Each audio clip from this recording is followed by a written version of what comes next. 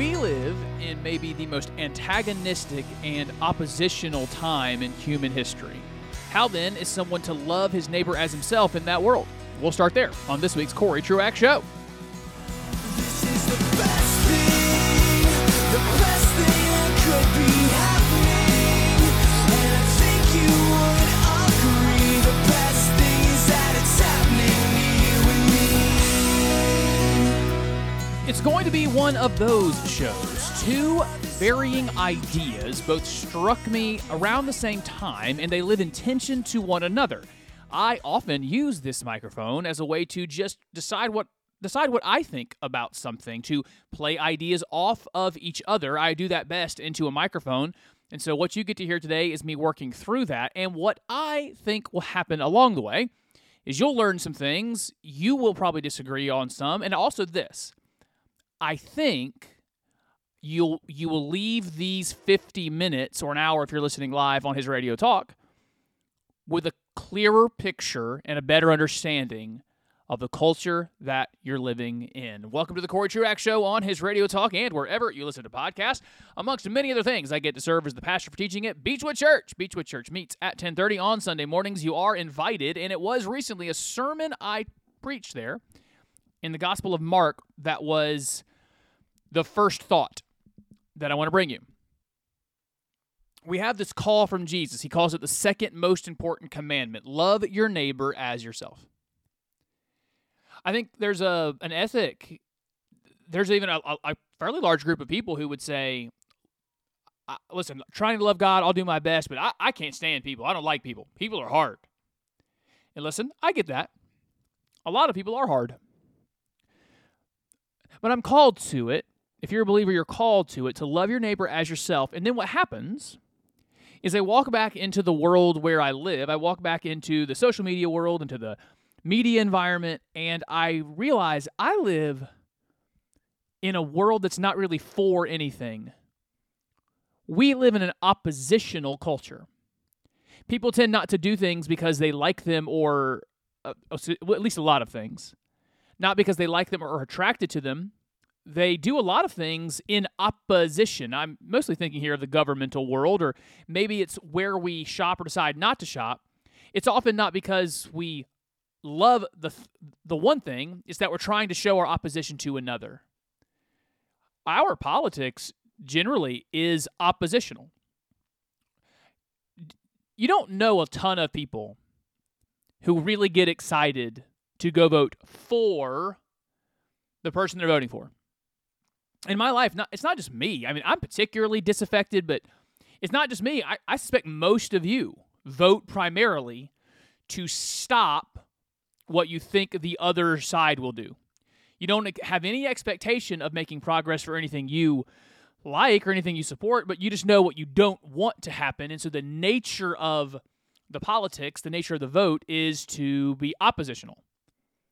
This is similar to news and what you watch and where you gather it. It's similar to where you shop again, where you know this particular store supports this given thing, and so you don't.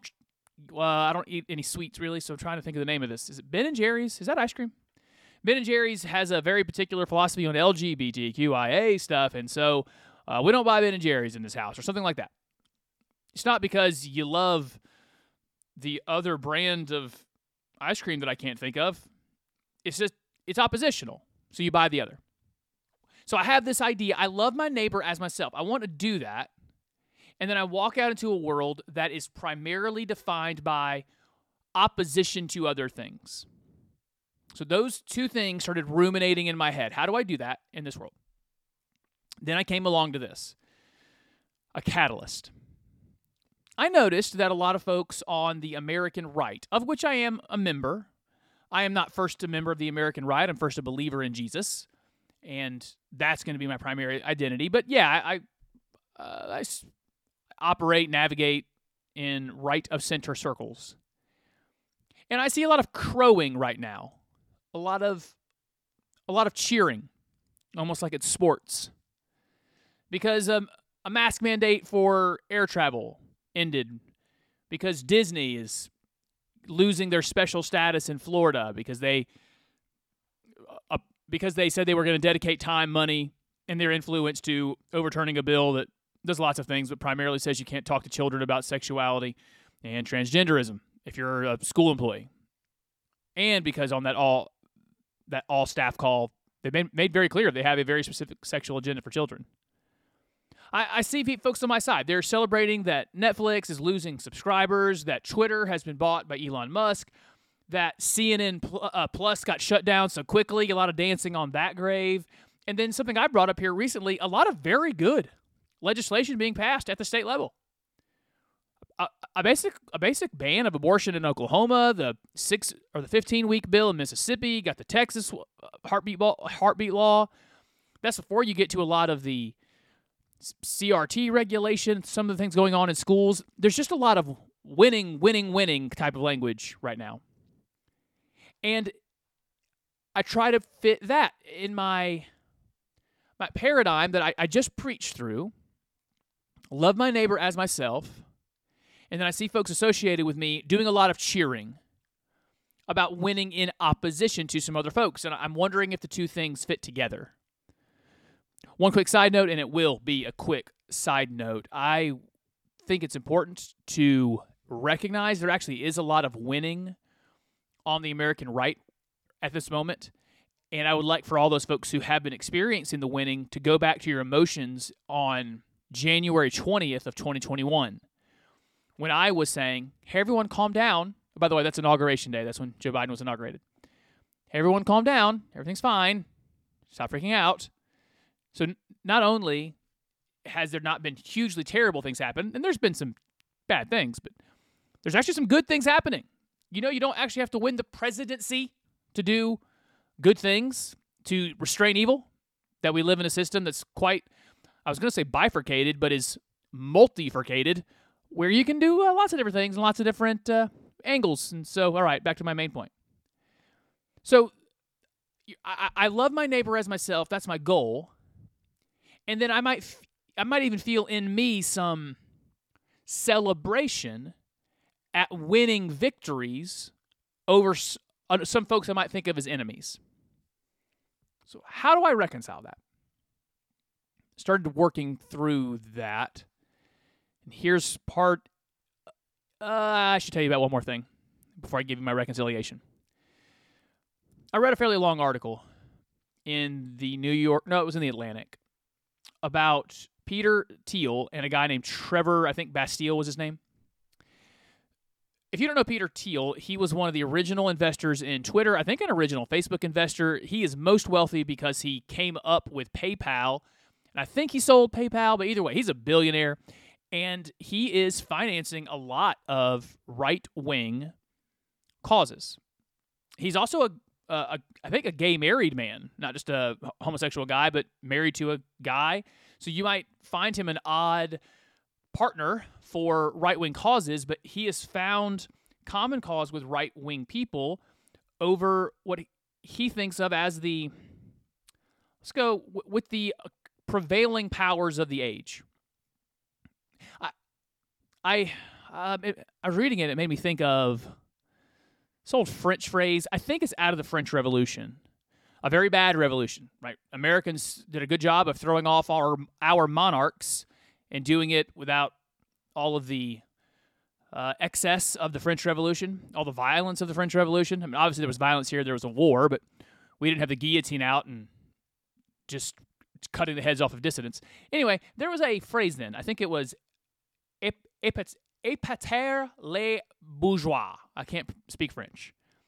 But it was essentially this: shock the bourgeoisie, shock the powerful people, make them uncomfortable. And that instinct right now on the American right is making for strange partners, where the very cosmopolitan Peter Thiel type, who is only in some ways conservative, is partnered up with your down-home, blue-collar, rural person, because both feel like there is a prevailing power over business and over media and over the education system, over government. There's a prevailing power, and they want to poke at it. They want to look the powerful people in the eye and I can't use any kind of expletive on the air, but they want to say some nasty things to those folks. And so you have this instinct, I think, in worldly people who are otherwise aligned with my ideas but not my faith. Their ethic has been, let's go after these people. The people who have opposed us and have done damaging things, admittedly. Folks who have done damaging things to the country and to humanity, to humans made in the image of God.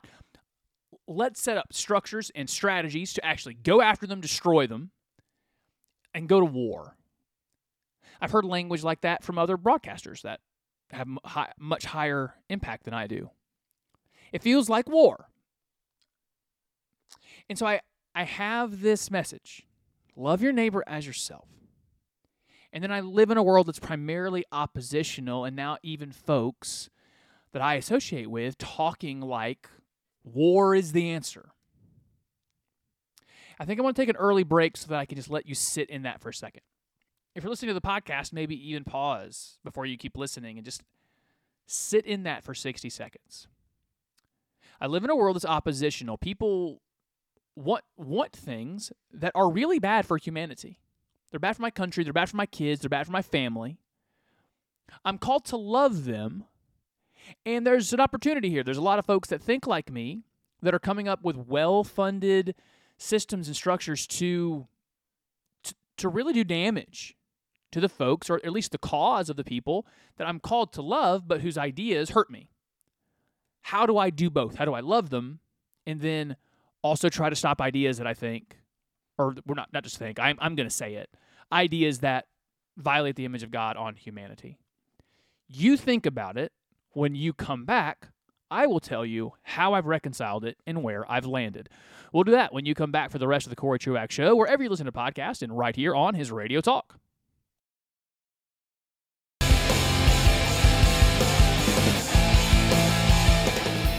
Trying to reconcile these two thoughts. We love our neighbor, but we live in an oppositional world where we are largely defined by the things we oppose, and a lot of folks like me are seemingly ready to go to war, and I'm really uncomfortable. And I don't mean physical live fire war, but using all of the other methods we can to destroy our enemies, and I'll admit my discomfort. Let me tell you about it in just a moment. Welcome back to the Corey Truax Show on his Radio Talk and wherever you listen to podcasts. Find me, Corey Truax, on Facebook, Twitter, or Instagram. I'm very easy to find because I don't use any kind of fancy username. It's just my weird name, CoryTruax. You can also email the show at CoreyTruaxShow@gmail.com, CoreyTruaxShow@gmail.com. Here's where I landed on reconciling these two issues. I really do want to love my neighbor. I want to love my neighbor who wrongly thinks that the government is the solution to every problem. I want to love my neighbor who wrongly thinks that sex is not binary, that there's a bunch of genders. I want to love my neighbor who endorses the aberrant sexualities of the modern age. I want to love my neighbor who thinks we can somehow support all of the immigration possible at any given time without processing it properly. I want to love my neighbor who has a lot of those things wrong. Now, what happens, though, when your neighbor is punching you? What happens when your neighbor is stabbing you? What's my call in terms of how to love my neighbor in the scenario where my neighbor is actually physically coming to hurt me or my property? I know there are some folks who might say, okay, you have to be a pacifist. You love your neighbor by not fighting back. If they come to punch you and you're just getting punched, then just be punched. If you're being hurt, just be hurt. I don't know if I can abide that. I don't know if that's a biblical response. How about this one? That's yourself. Some of you might say, well, yeah, I would just take what someone's giving me. I'll be a pacifist because that's what love looks like. Okay, what if they're hurting someone else? What if the neighbor you're supposed to love is hurting another neighbor, someone else in the neighborhood? Would it not be hate to the victim for you not to step in and try to interfere?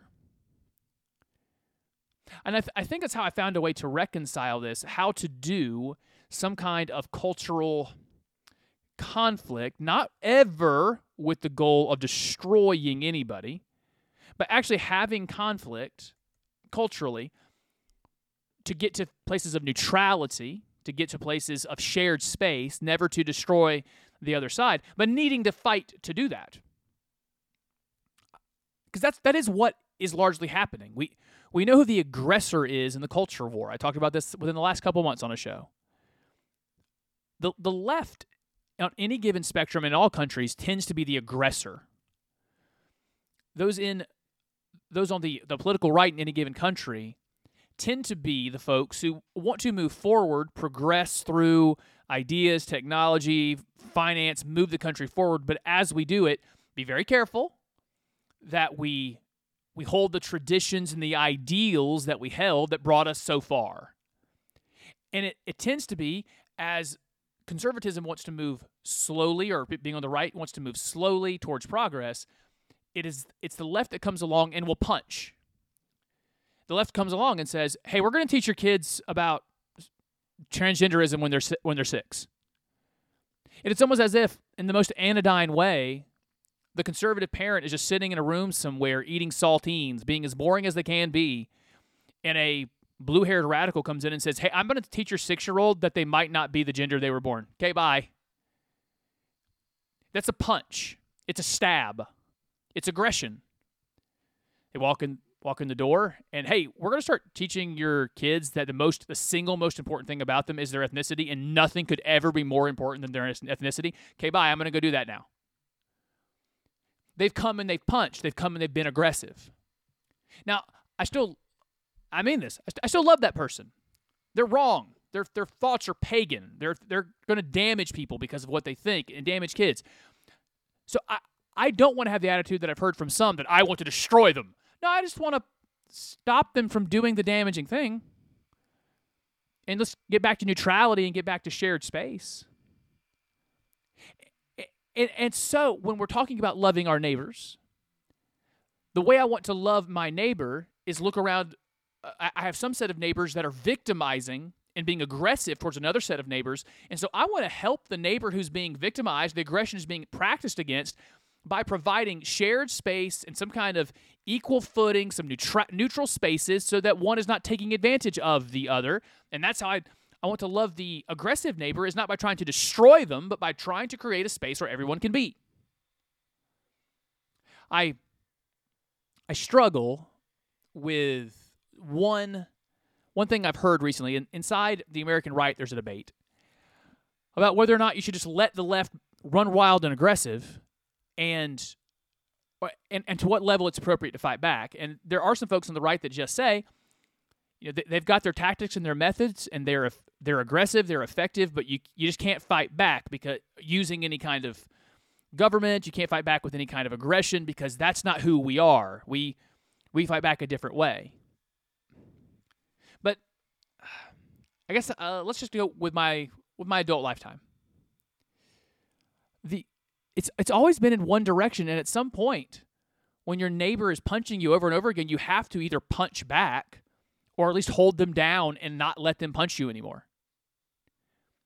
I remember the first one that was the one that sticks with me. In 2000, I think 10, I think I mentioned it many times on the show before, the former CEO of Firefox, Mozilla Firefox, he was one of the first victims of cancel culture. In 2008, when California was voting on a marriage amendment at a time when both parties held to traditional marriage, where Barack Obama was elected saying he was for traditional marriage and that there should be civil unions but no marriage between gay couples, at that time in human history, the CEO of Mozilla Firefox gave a donation to the effort to define marriage as one man and one woman in California, and they wrecked his life. The radical left went out and wrecked his life.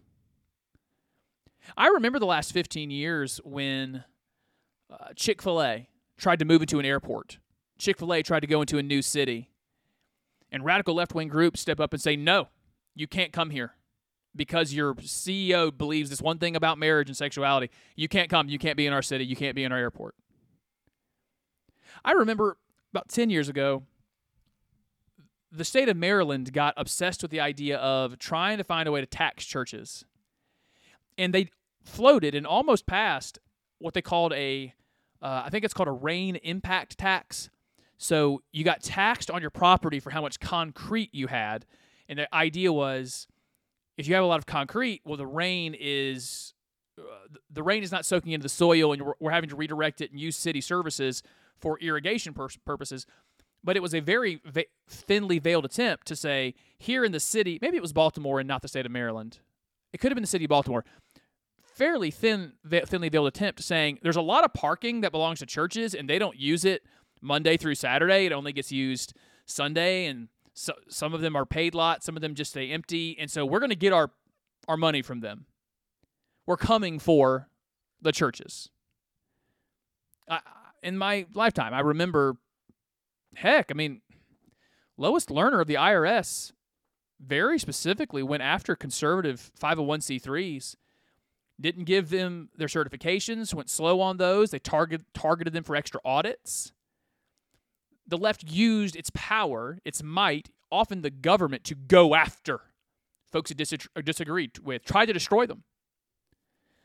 The ones that get to me most often: a sweet little old lady in Washington, an honest businessman in Colorado, a photographer in Nevada, just private citizens trying to run their own little businesses.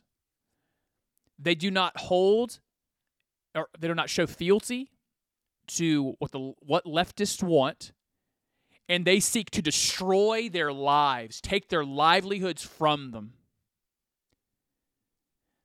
California, a couple years ago, passed a law, I think it's been recently overturned by the courts, to require that something like 10% of every corporate board couldn't be white, male, or straight, telling companies, which, by the way, that's good. It's good practice. It's good practice to have different perspectives in a boardroom, but straight up regulating it from a state level,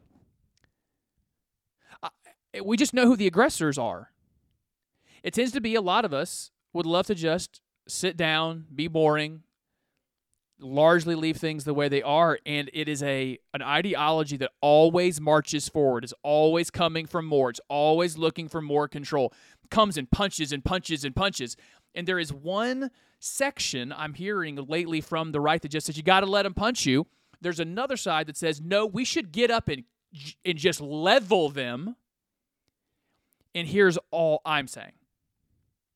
Maybe there is a third way here, where instead of trying to level and destroy, using government power to destroy, you just try to restore shared space. I actually think that's sort of what the state of Florida did with Disney. I know there's a lot of folks on the right that seem to have talked about this like good retaliation, fighting back against Disney for lobbying against a very logical, rational bill. That they're fighting back against the indoctrination strategies of Disney. And I certainly understand that. Yeah, that's in part what happened. But consider how they quote fought back. They took away something special. They took away a status that SeaWorld doesn't have. Took away a status that Busch Gardens doesn't have. There's all kinds of theme parks in Florida. It's a very popular place to go on vacation. And Disney had something special. And Florida said, well, if you're not going to be a neutral neighbor, if you're going to pick a side, well, then you don't get advantages from us. Now, you're obviously welcome to stay and operate your business, but we've treated you special as a state. And now you want to try to get involved in a partisan way? So no, we withdraw the special thing. You can't do that and expect us to continue to treat you like you're a great citizen of the state and great and very special. And all that does is actually bring it back to neutrality. I know this is the case. If a government, no matter who's in charge of it, has a company speak out that they're going to try to lobby, or they're trying to get a certain outcome in the culture wars, not an outcome related to their business. They're going to try to get a government-related outcome to how sexuality is taught to children, and a new tax is applied to them, you're going to find opposition from me. That is not, I don't think that's Christian worldview. It's certainly not conservative worldview to try to use the government to cudgel companies to agree with you, to cudgel companies into giving you what you want. But that's not all what happened in Florida. What happened in Florida was, all right, well, you want to be special in lots of ways you're not going to get to be. All right, you're going to get involved. You're going to have to just be treated like a normal company here. That's a shared space. Now it's neutral. So I think it's a good example. I don't want to fight to destroy, but I do want to fight to share the country again. I do want to fight to provide neutrality again. I think a lot of these bills in the state level regarding educational policy, they're similar. It's trying to create in the school a shared space. Asking ourselves, what are the things we all do agree on? Like truly across income spectrum, ethnic spectrums, across all the different categories of humans, what do we largely agree on in the school district? All right, well, let's just teach those things when it comes to ethics, or the examples that we are willing to use. Like one of the things that's happened here in this Florida education bill is what I talked about recently on the show was not using gay couples in word problem examples. Well, of course, that's a great idea. There's a giant chunk of people in your state that find this to be a morally objectionable arrangement, and no one in your state thinks a man and a woman being together is morally objectionable. So yeah, use the example that everyone agrees on so that we can all share the space together, so that we can all have something common and stop pulling us apart.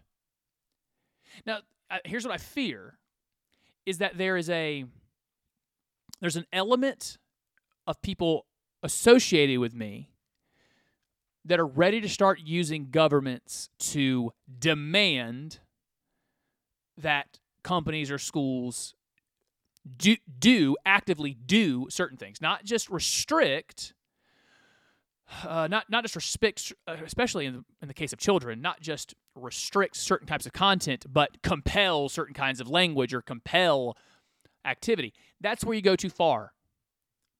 I had a discussion with somebody once, and he was just kidding, but he said, I don't know why we don't require everybody to own a gun. It's just good sense to have one in your house to defend yourself. And he didn't mean it, but that's a good, at least absurd example. The way you have shared space is, all right, hey, you guys, you're all free. You guys cannot have a firearm. You guys can have a firearm, but the step that's too far from the right is going out and saying you must have one. The same way it's going too far on the left that says you can't have one. I hope this has been a theme over the last several years on this show. I am deeply interested in a country where people who disagree can just disagree and not have to have their way and not have to have everyone follow their way. The problem I'm finding is you're getting reactionary responses. I've said many times before, the American left tends to be totalitarian. It wants everything. It wants power over all of the things. And I am unwilling to respond back, no. You can't be censorious, tell us what not to say. You can't be confiscatory and take all of our stuff. You can't be authoritarian and have all the power. No, you can't have it. I want it. Give it to me. Give it to my people. I want to diffuse it. I don't think I've given this example before. Maybe I have. I think it's this. It goes like this. When you have two people in a room and there is a gun on the table, there's only tension if the two people don't trust each other and really, really think the other one might hurt the other. And so right now, that's what we have. There's a gun in the room. It's called the government. And thus far, it seems like the left in the room wants to grab it and shoot you with it. And the folks on the right are just trying to have in the past kind of just said, okay, I guess I don't want to fight back using your methods. I guess you can just shoot or whatever. And now there's a group on the right saying, no, grab the gun and you do it. And all I'm saying is, can someone take the gun out of the room? If we could do that, that'd be super cool, where we all stop trying to use government force to make people do what we want. There's only one distinction I want to give. We're going to bug out of here. I'll take an early break, and we'll come back and talk about other stuff. There is distinction that's important when it comes to children. I'm largely going to be a First Amendment absolutist when it comes to humans and just adults. Sorry, I did not mean humans. I meant adults. But when it comes to kids, we do have to have governments that protect children, particularly in school, from certain types of content. And so while there's some folks on the left have been charging folks on the right for some kind of hypocrisy, saying, you guys don't want to use the government for anything, and now you're trying to use the government regarding schools. Well, yeah, because it's children, it's kids, and it's a shared space with a bunch of kids in it, and that's the exception. Even to the extent, I don't like the ones in Florida. There are some bills now in Florida trying to eliminate some of the diversity and inclusion trainings that big companies do. Not just trying to eliminate them, but banning them. I can't get on board with that.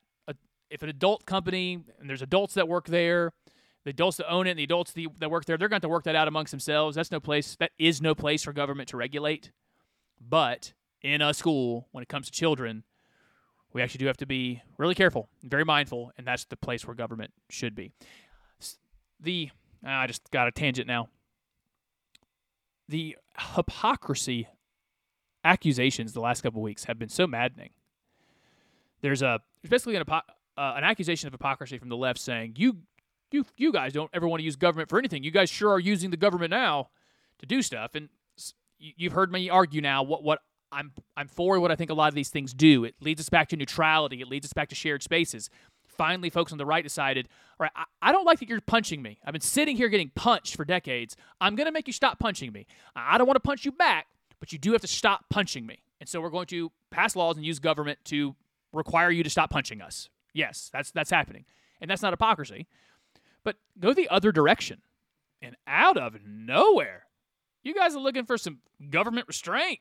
Man, want the government to stay out of your business. Out of nowhere, the good guy in a story is a giant multinational corporation that makes billions every year. Out of nowhere, those are the good guys. Or those used to be the really evil folks in all of your narratives. There's been, I'm sure, hypocrisy on both sides, but there's much more clarity on the other.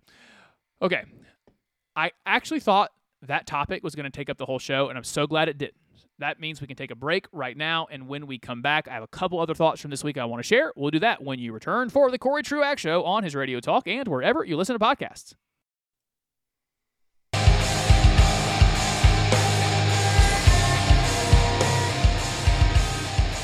Maybe we finish with two related stories. One a book, one a story that I read recently. One I think you all absolutely should go read. I'll tell you about that in just a moment. Welcome back to the Corey Truax Show, where we are dedicated to smarter, deeper, and better talk. Find me, Corey Truax, on Facebook, Twitter, or Instagram. It's easy to do.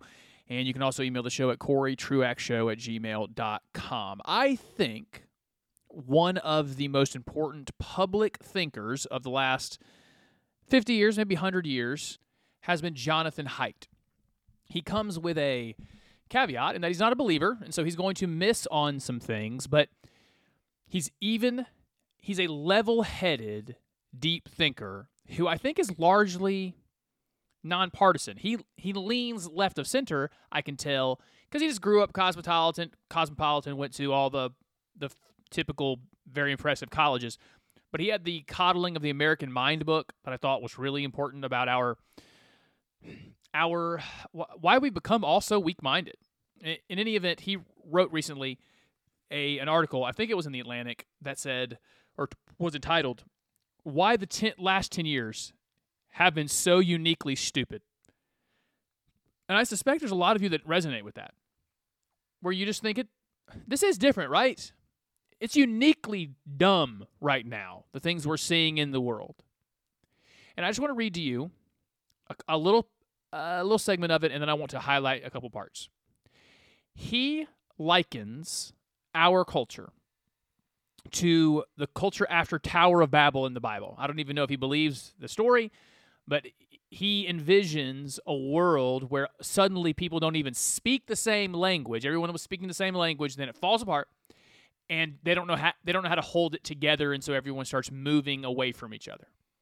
This comes, by the way, I think the theme of today's show is I have a great deal of interest in not destroying other people, but trying to find a way to live together. And I think there's some ideas here that can help us do that. So from Jonathan Haidt's article, let me read to you 2 paragraphs. From the article, historically, civilizations have relied on shared blood, gods, and enemies to counteract the tendency to split apart as they grow. This is true historically. Just being of the same tribe, blood, having the same religion, or often very, very powerful, just having the same enemy. You may not even like the people you're with, but if you have the same enemy, you'll partner together. Back to the article.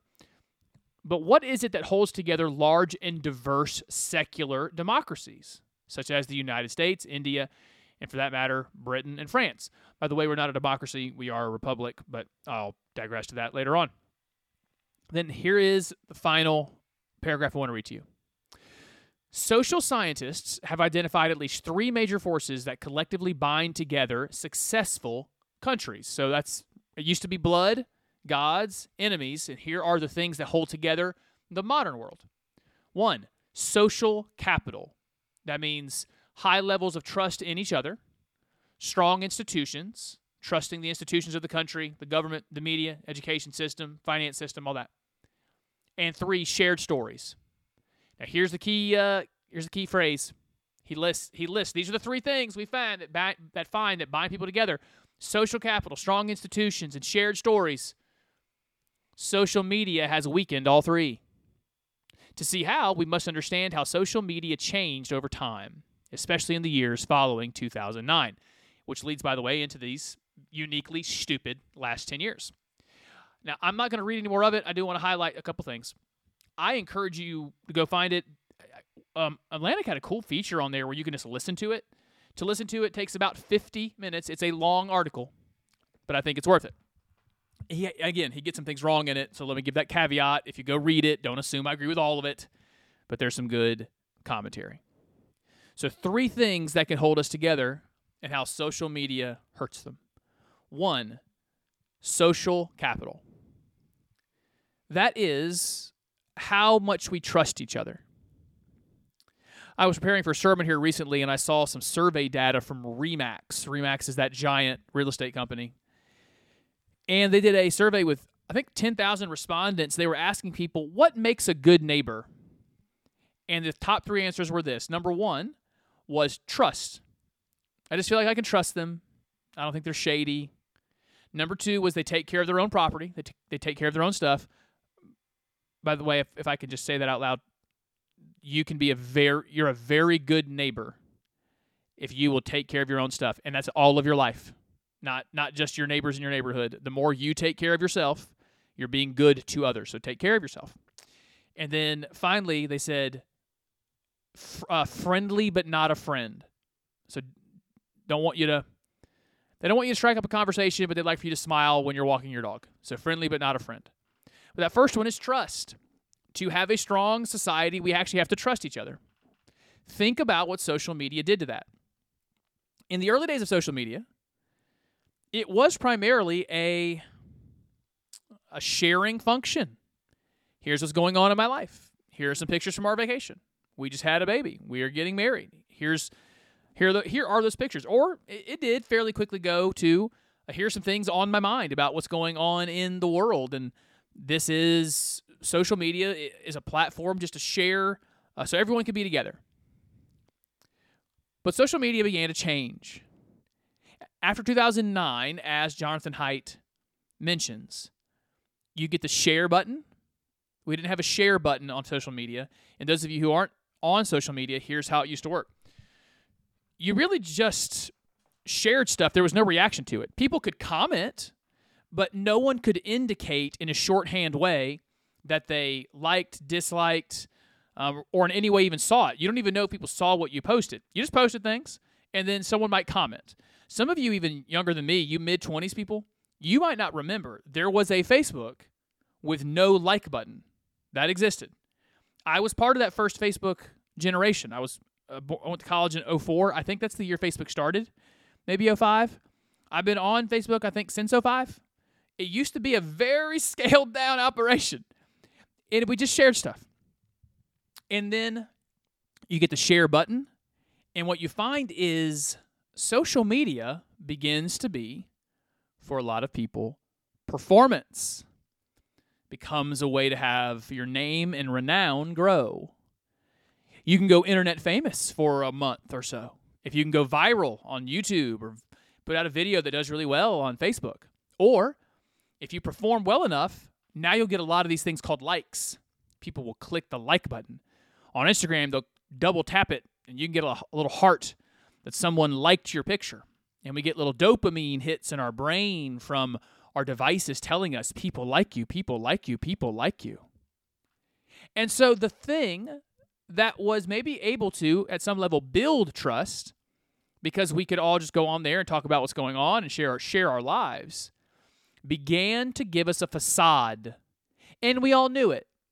We all knew that sometimes we would do things, go places, just to get the pictures for the internet so that we could get more likes. And so then we started to understand everyone else was lying to us, and the entire institution of social media became largely a facade, largely a lie, performative to get attention. So a healthy country needs to trust each other, and social media made it harder to trust each other than to. So a healthy society needs trust in its institutions.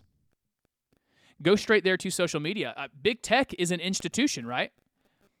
It's arguable the most important institution in our society is big tech. It's what Silicon Valley, Amazon, Twitter, Facebook, I guess it's Meta now, Google, Microsoft, what they decide to do deeply affects our lives. And because they began to manipulate the platform for their own profit in some ways, I'll explain that in a minute, it's hard to trust them.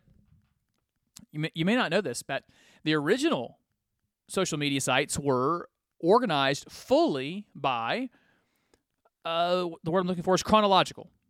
So you'd sign on to Instagram, you sign on to Facebook, you start scrolling down, and they're showing you just what happened most recently.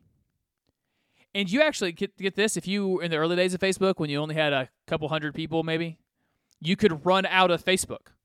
You'd get to the bottom and it would say, okay, that's all the content. That's all you got.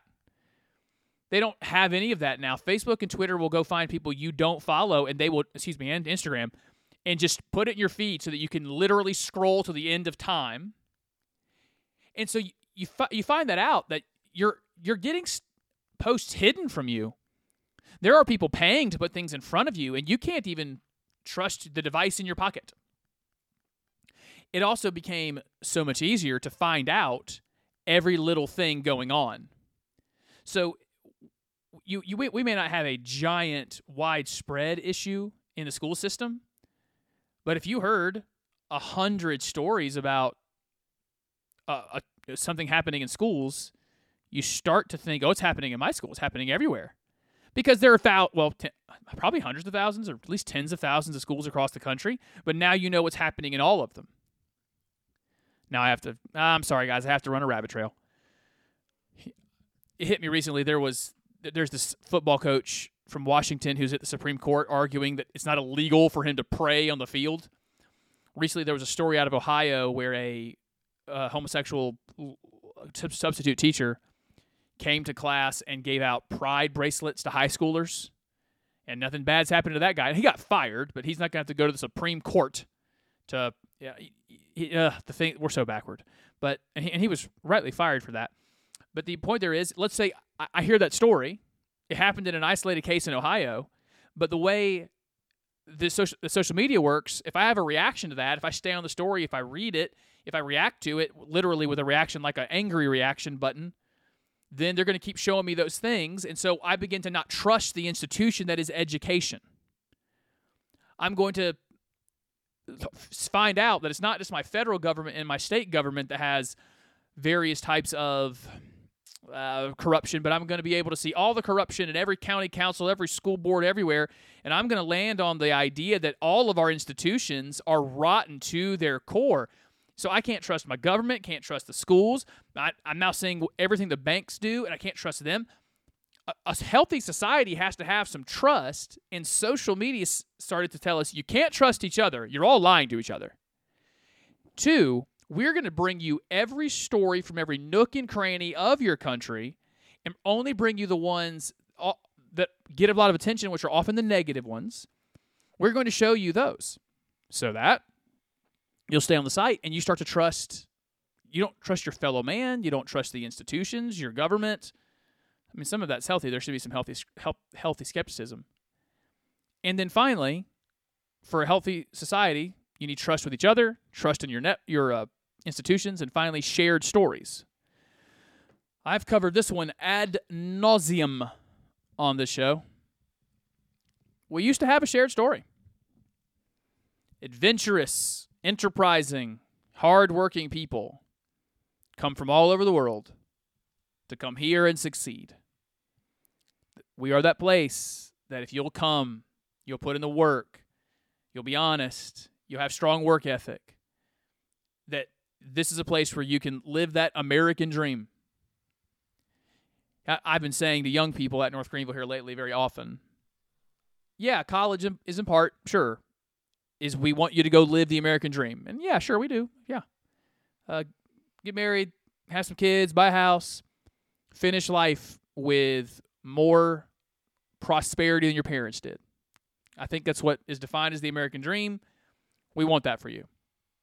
But man, we want more than that. What a boring life. Just get married, have a kid, own a house, die with more stuff.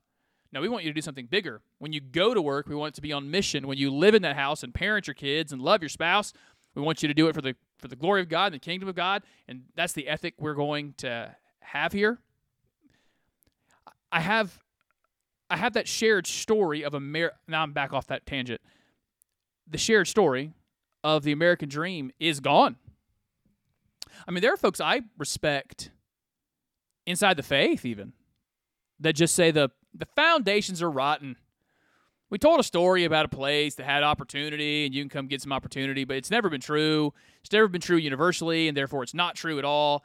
And we just need a new foundation altogether. It's just rotten. We don't have a shared story about the founders. And because, again, the social media comes along and puts you in a silo that will tell you every story from the perspective you want to hear it, we don't have shared stories. I mean, I encourage this. Let's go with experiment. If you know someone who is fairly right of center and someone's left of center, if they're ever in the same room where you can do this apart from them, pick a news story. Pick whatever's happening in that week. In the last couple of weeks, it's been what's going on with Disney or Elon Musk buying Twitter. And just ask them for a 2-minute rundown, facts of the case. What's happening in Florida with that bill and Disney? What's happening in Twitter with Elon Musk? Just ask them. And what you'll find is they don't have the same story, because their social media feeds give them different stories. And as we got to close up here, Jonathan Haidt is identifying something very important. For us to be healthy and to have shared spaces, to have anything like a society, we're going to have to find a way to trust each other, trust our institutions, and to share some stories. Social media is the primary culprit in us not being able to do that. Cable news does it too. There are plenty of those motivated poorly and are destroying our cohesive tools. So maybe final action item for today is us. let's not be a part of that problem. Let us be careful about how much we're letting these companies control our minds, control our thoughts. And let's be people of trust, offering trust to others and being people worthy to be trusted.